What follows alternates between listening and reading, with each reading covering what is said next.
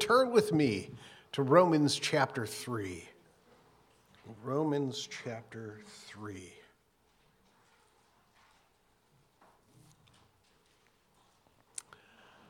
For some reason, I left my car in the driveway overnight, and so I was awakened with frost all over my windows. Nevertheless, was it not in the 50s 2 days ago, 3 days ago? Yeah, spring is coming. Then comes summer. Summer, big adjustment to summer. Got to bring out all those warm little clothes, right? You know, they don't cover all your legs. And what do they call those things? And there you got to remind yourself of things that you've forgotten throughout the winter, like things called a sunburn. Sunburns can be sneaky, can't they? I remember a few years back replacing a liner in my pool. And it was nice because there was still water in the liner, so I had the opportunity to feel cool on this hot day, except what that water was doing was acting like a magnifying glass. And by the time I was done, my feet were torn open and very red. It's very horrible. I was going to show you a picture, but that would be just too much. Yeah, you got to be careful about such things. Sometimes we don't realize it. We walk in the house. Oh, you've been in the sun. What do you mean? Yeah, you're glowing. Yeah, well, we don't see it happen. Maybe till somebody tells us. Just like sin. Sin. And the Apostle Paul is going to tell us about that here in chapter 3. And you may recall in our study here in the book of Romans, the first 3 chapters, Paul looks at all of the world and he puts them on the stand and he says this: you are guilty of sin, every last one of you. He starts with all of the Gentiles. Chapter 1. Chapter 2, he puts the Jews on trial and he shows that they are condemned because of their sin as well. And here in chapter 3, he finishes it up for everybody. My friend, this is so important to know. That if you don't know you're lost, my friend, you won't look for a way out. And so how important it is. Now, the workings of our text here today is like a trial. And I say like a trial. It's maybe a little out of order how we do it. But it starts with the Jews giving an answer to the accusations of chapter 2. And this is a method that Paul uses called a diatribe. He presents perhaps questions that the Jews might have in regard to this, a defense, as it were. And he offers 3 questions that he answers for us here today. And so you will notice the defense starts out asking these questions. Shouldn't the Jews be free of judgment? Now you and I say, why? Well, Paul's going to answer that question. You see, the first question he asks and answers is this: if the Jews are guilty too, if the Jews are as guilty as the Gentiles, then what advantage is it of being a Jew? Look at verse 1. He says, then what advantage has the Jew? Or what is the value of circumcision? And here Paul answers that first and foremost, you all have been given the word of God. What a great, great, great treasure. You know, 2/3 of the Bible is the Older Testament. All of that given to the nation of Israel, laid out to this nation. What a great, great opportunity. And that's what Paul says, verse 2, much in every way to begin with, the Jews were entrusted with the oracles of God. This, of course, sparks a warning. Some people today also enjoy spiritual advantages and falsely conclude that because of these, God will give them preferential treatment. Oh, no, I'm okay. My grandpa's a pastor. Yeah? I see that spark for you. You had your father? Yeah, I'm okay. But it don't work like that, my friends. God does not have grandchildren. He only has children. And so there is no advantage one over the other than they had the word of God right there. They had prophets preaching right in their midst, and they missed it. So beware, my friends, beware of such things. And then question number 2 then. Here's the Jews saying, well, if we're guilty, How are we any different than the Gentiles? And then this thought came up. Well, what about God's promises to us? I mean, God made all these covenants with the nation of Israel. What about those? Notice here in verse 3, what if some were unfaithful? Does their faithlessness nullify the faithfulness of God? Well, is God unfaithful? Is that why we're unfaithful? And Paul says, absolutely, positively, no. And I say it that way because he responds with this phrase, by no means, which is a translation of me genoito. It means absolutely not. Well, pounding your fist. But I won't do that. You get the idea. Absolutely not. By no means. Let God be true, though everyone were a liar, he says. As it is written, that you may be justified in your words and prevail when you are judged. Question number 3. Is God unjust to punish Israel since their sin highlights God's righteousness? Now, this is a convoluted question, but Paul is answering this because people have accused him of saying this very thing.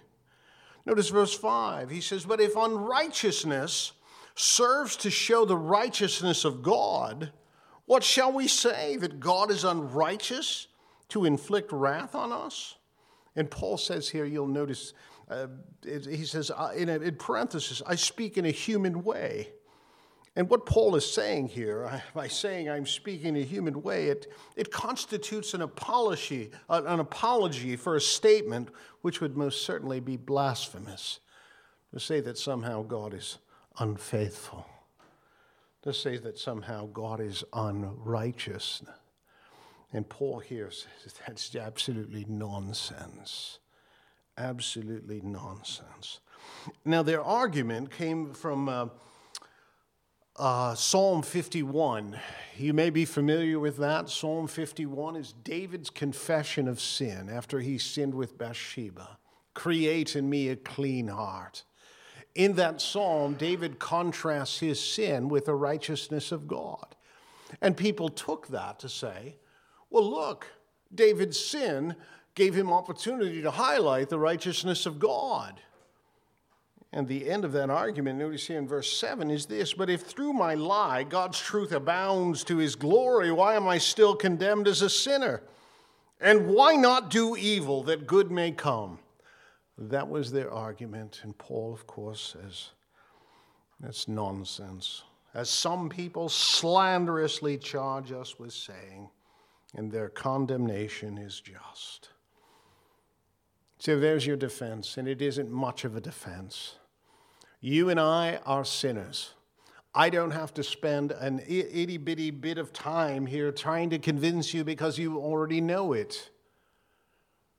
You just have to take a look at the Ten Commandments, which certainly make it simple for us. Have you ever dishonored your parents? Yeah. I'll tell you what, still chews me up inside when I think of how I treated my mother at times. Yeah, dishonored our parents we have. Shame on us. We don't even have to go any further than that, do we? You ever take something that doesn't belong to you? You're a sinner. You're absolutely fallen.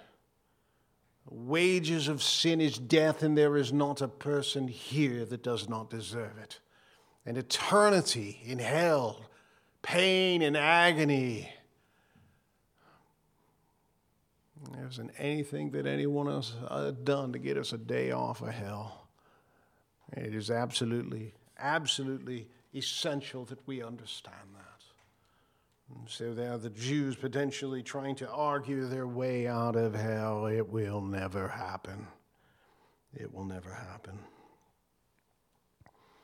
But when we come here, my friends, to verse 9, we've seen the defense. Now the prosecution comes out and puts forth the evidence against all of us, asking this question, what then? Are Jews any better off? No, not at all. For we have already charged that all, both Jews and Greeks, People in Portage and Porter County and people in Illinois and every last one of us, my friends, are all under sin.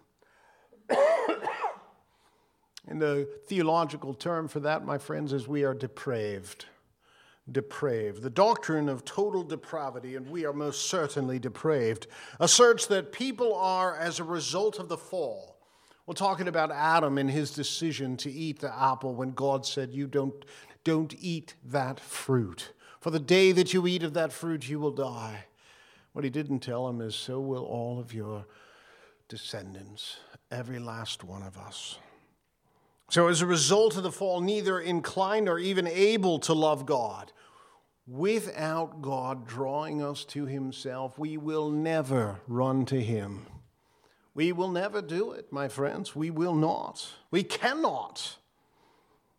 We are not able to love God wholly with our heart, mind, and strength, but rather the inclination of our heart is to serve our own will, our own desires, and to reject God's will.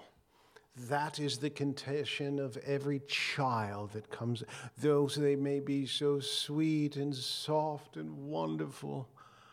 It's just a matter of time before their sin nature is seen. And they wail out for whatever they want, just like us. Now, it's a bummer of a sermon, but how important it is to know these truths, my friend. Notice verse 10, as the prosecutor, Paul, lays out for us just the kind of people we are, as it is written, none is righteous, no, not one. No one understands, and no one seeks for God. You say, hey, wait a minute, I did. Yeah, the garage, my life was seemingly just going nowhere, and I frustrated and hurt, and I cried out to God. You know what Jesus said? No one comes to the Father unless he draws them. Nobody comes to Jesus unless the Father draws them. That's John 6:44, by the way. No one, because our heart is not inclined to God. It is inclined to ourself. It is sin. And so our conscience is depraved. Our character is depraved. All have turned aside, verse 12. Together they have become worthless. No one does good, not even one.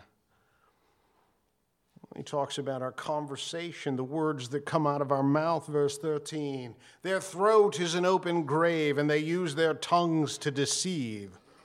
The venom of asps is under their lips, and their mouth is full of curses and bitterness. Go ahead, deny it. Yeah, we're not buying it. And then our conduct, verses 15 to 19. Their feet are swift to shed blood, and their paths are ruin and misery, and the way of peace they have not known. There is no fear of God before their eyes. Verse 19, now we know that whatever the law says, it speaks to those who are under the law, so that every mouth may be stopped and the whole world may be held accountable. He's talking about the Jews here. There's absolutely not one single thing that we can do to change our condition. There is not one single thing. You came into this world a sinner, as did I, and you demonstrated it in various ways throughout your life, even as recent as today. And we stand guilty before a holy God. And there is not one single thing that we can do about it. That is a desperate situation there, my friends. And so you say, well, was there any hope? Jeremiah 13:23 says it this way. Can the Ethiopian change his skin, or the leopard his spots? Then also you can do good who are accustomed to doing evil. Again, John 6:44, no one can come to me unless the Father who sent me draws him, and I will raise him up on the last day. This is where we come to the third part of this trial, and it's called the plea deal. Here's the option. Here's the opportunity. Paul says in verse 19, now we know that whatever the law says, it speaks to those who are under the law, so that every mouth may be stopped and the whole world may be held accountable to God. And he says that justification is apart from the law. Now let's talk about some of these words here. Justification. We defined that last week. We'll do it again this week. Justification is the act in which God declares someone righteous. We have no righteousness of our own. Our righteousness, the scripture says, is like filthy rags. That term, by the way, is talking about menstrual rags. Yeah, just to make it clear, our righteousness before God is nothing. It is nothing. Justification, my friends, is apart from the law. See, for the Jew, they say, well, we just need to keep the law and we'll be right before God. Guess what? You can't. And the whole Old Testament demonstrated it. As simple it is, just follow the instructions, and they could not. For by the works of the law, verse 20, no human being will be justified in his sight, since through the law comes the knowledge of sin. But now the righteousness of God has been manifested apart from the law, although the law of the prophets bear witness to it. So you will not be saved by obedience. First and foremost, you struggle with your obedience to your own standards, let alone God's. Look at verse 22. Another important aspect of how could we possibly be rescued from our life of sin. Well, righteousness comes through faith in Christ. The righteousness of God, the right standing with God, standing in a place that God is pleased with you. The righteousness of God through faith in Jesus Christ for all who believe. You will notice that word, faith and believe. You are not saved by accepting anything. You are not saved by receiving anything. You are not saved by asking for anything. The way that we are made righteous before God is through faith. Faith, faith, faith, faith, faith. What is faith? It is absolute dependence and trust upon God with all that we are and all that we have. Absolute dependence. I have nothing else. There is no plan B. And we demonstrate this with this illustration. Again, this is an illustration, not truth, okay? So you're standing at the gates of heaven, and there's Peter saying, why should we let you in? What's your answer? Well, you know, my grandfather was a preacher, and I used to have dinner at his house, and we used to do the Bible story stuff, and what's your answer? Well, you know, I volunteered at the church. I mean, I was there all the time, the things that I did. Your only hope, my friend, is that you are absolutely dependent upon Christ. The only way that we could take a step into heaven is because Christ died for our sin and he rose from the dead. He took the penalty that we deserve. The righteousness of God is through faith in Jesus Christ for all who believe. Why? For all have sinned, for there is no distinction. For all have sinned and fall short of the glory of God.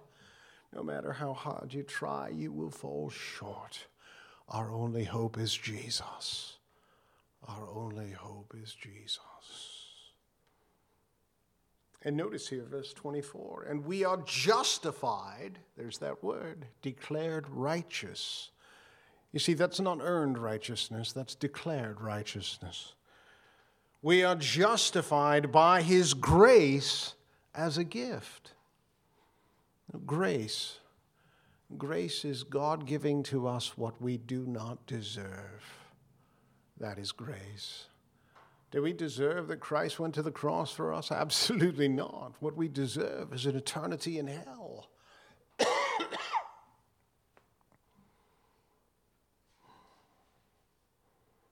But by God's grace, he sent his Son. Grace. A gift. Very same thing. A gift isn't a gift if you're giving something because somebody did something else. That's payment, isn't it? We're talking about the gift of God, the grace of God in sending his Son to die for our sin and be raised from the dead, that we might be justified by faith. And so we are justified by God's grace, and we are justified at a great cost. Notice again, through, verse 24, the redemption that is in Christ Jesus, whom God put forward as a propitiation by his blood. Of course, that needs no explanation. Now, that's not a word we use often. A propitiation by his blood. He's talking about his death. The word propitiation means a satisfaction of the wrath of God. The wrath of God that we deserve to have over us because of our sin was satisfied at the death of Christ. Do we understand the magnitude of such a thing? That if Christ had not died for us, we would be hopeless. Absolutely hopeless. Nothing before us to look forward to. Justified by his grace and at a very, very, very great cost. The death of Christ satisfied the wrath of God. And we are justified. You say, why? Why would God do any of this? And again, it's not because we deserve it. It is because it demonstrates God's righteousness. We are justified in order to demonstrate God's righteousness. Look at this is what Paul says here in verse 25. This was to show that God's righteousness, because in his divine forbearance he had passed over former sins. He is right to have judged sin.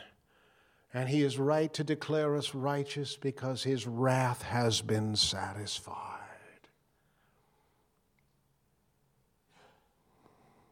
And notice, my friends, notice this all-important truth here in verse 27.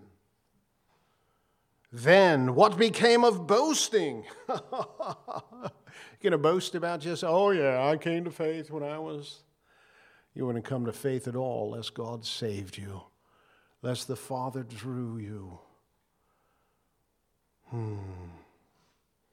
And what becomes of our boasting? It is excluded by what kind of law? The law of works? No, but by the law of faith. For we hold that one is justified by faith apart from the works of the law. Again, hear me when I say this. There is nothing you can do to earn your salvation. Absolutely not a single thing. God has done that work in sending his Son to die on our behalf, to die in our place, that we might be saved from the penalty of our sin, rightly deserved. How great a salvation is this, my friend? You want to talk about the love of God? We have defined love as a sacrificial investment in someone's life. It is not a feeling or emotion. We use love like we mean like. Oh, I love spaghetti. Really? What kind of sacrificial? I suppose the one who made it might have made a sacrificial investment. That's just love for your family, isn't it? And here is the most important truth of all of these things, my friends, that must be known, that this righteousness is available to every last soul on this planet. Verse 29. Or is God the God of the Jews only? Of course not. Is he not the God of the Gentiles also? Yes, of the Gentiles also, since God is the one who will justify the circumcised by faith and the uncircumcised by faith. By faith, my friends. Faith, faith, faith. When we study chapter 4 next week, it's going to be all about faith. What are we talking about when we say faith? And the key person that we'll focus on is Abraham. We're running out of time this morning. I don't know, maybe we can sneak it in. I would never do that to you, friends. And so righteousness is available to all. God is God over all, and those who trust in Christ will be declared righteous. And notice this, and at the very same time, the law will be fulfilled. Verse 31. Do we then overthrow the law by this faith? By no means. On the contrary, we uphold the law. So then, salvation, my friends, is not gained through the law, not limited to the Jews, and it is not earned by works. It is by faith. Not asking, not receiving, not anything else other than trusting in God. That is what honors Him. That is the key to heaven. That Christ died for our sin, and He rose from the dead, and we put our trust in Him. So let's wrap it up. Our only hope from the deliverance of bondage and sin and God's wrath is faith. It is faith. Faith in Jesus who died for our sin and rose from the dead. It is faith. So hear me, my friends, if you are justified, if you have been declared righteous by God because you have put your faith in Him, then why don't you live in such a way as to make our invisible God visible? Live in such a way as to make our invisible God visible. Let God's love and His righteousness and His goodness and kindness and compassion be lived out through you. Live it out, my friends. And if you have been justified by faith, you ought to be awfully grateful, my friends.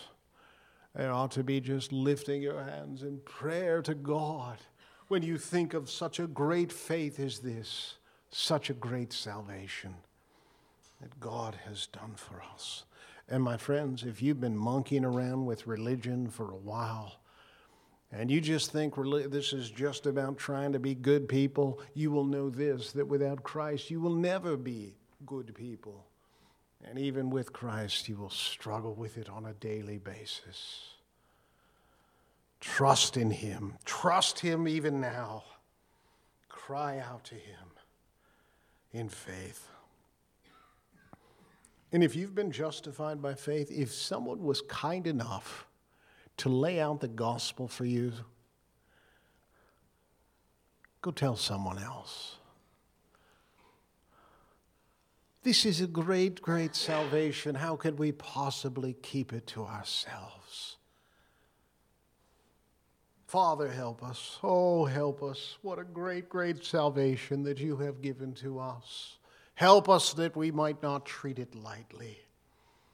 Help us, God, that we might honor you in our lives, our thoughts, and our words, and our actions. By the power of your Holy Spirit, whom you've given to us as a down payment of eternity to come. Oh, Father, help us to honor you. I pray in Jesus' name. Amen.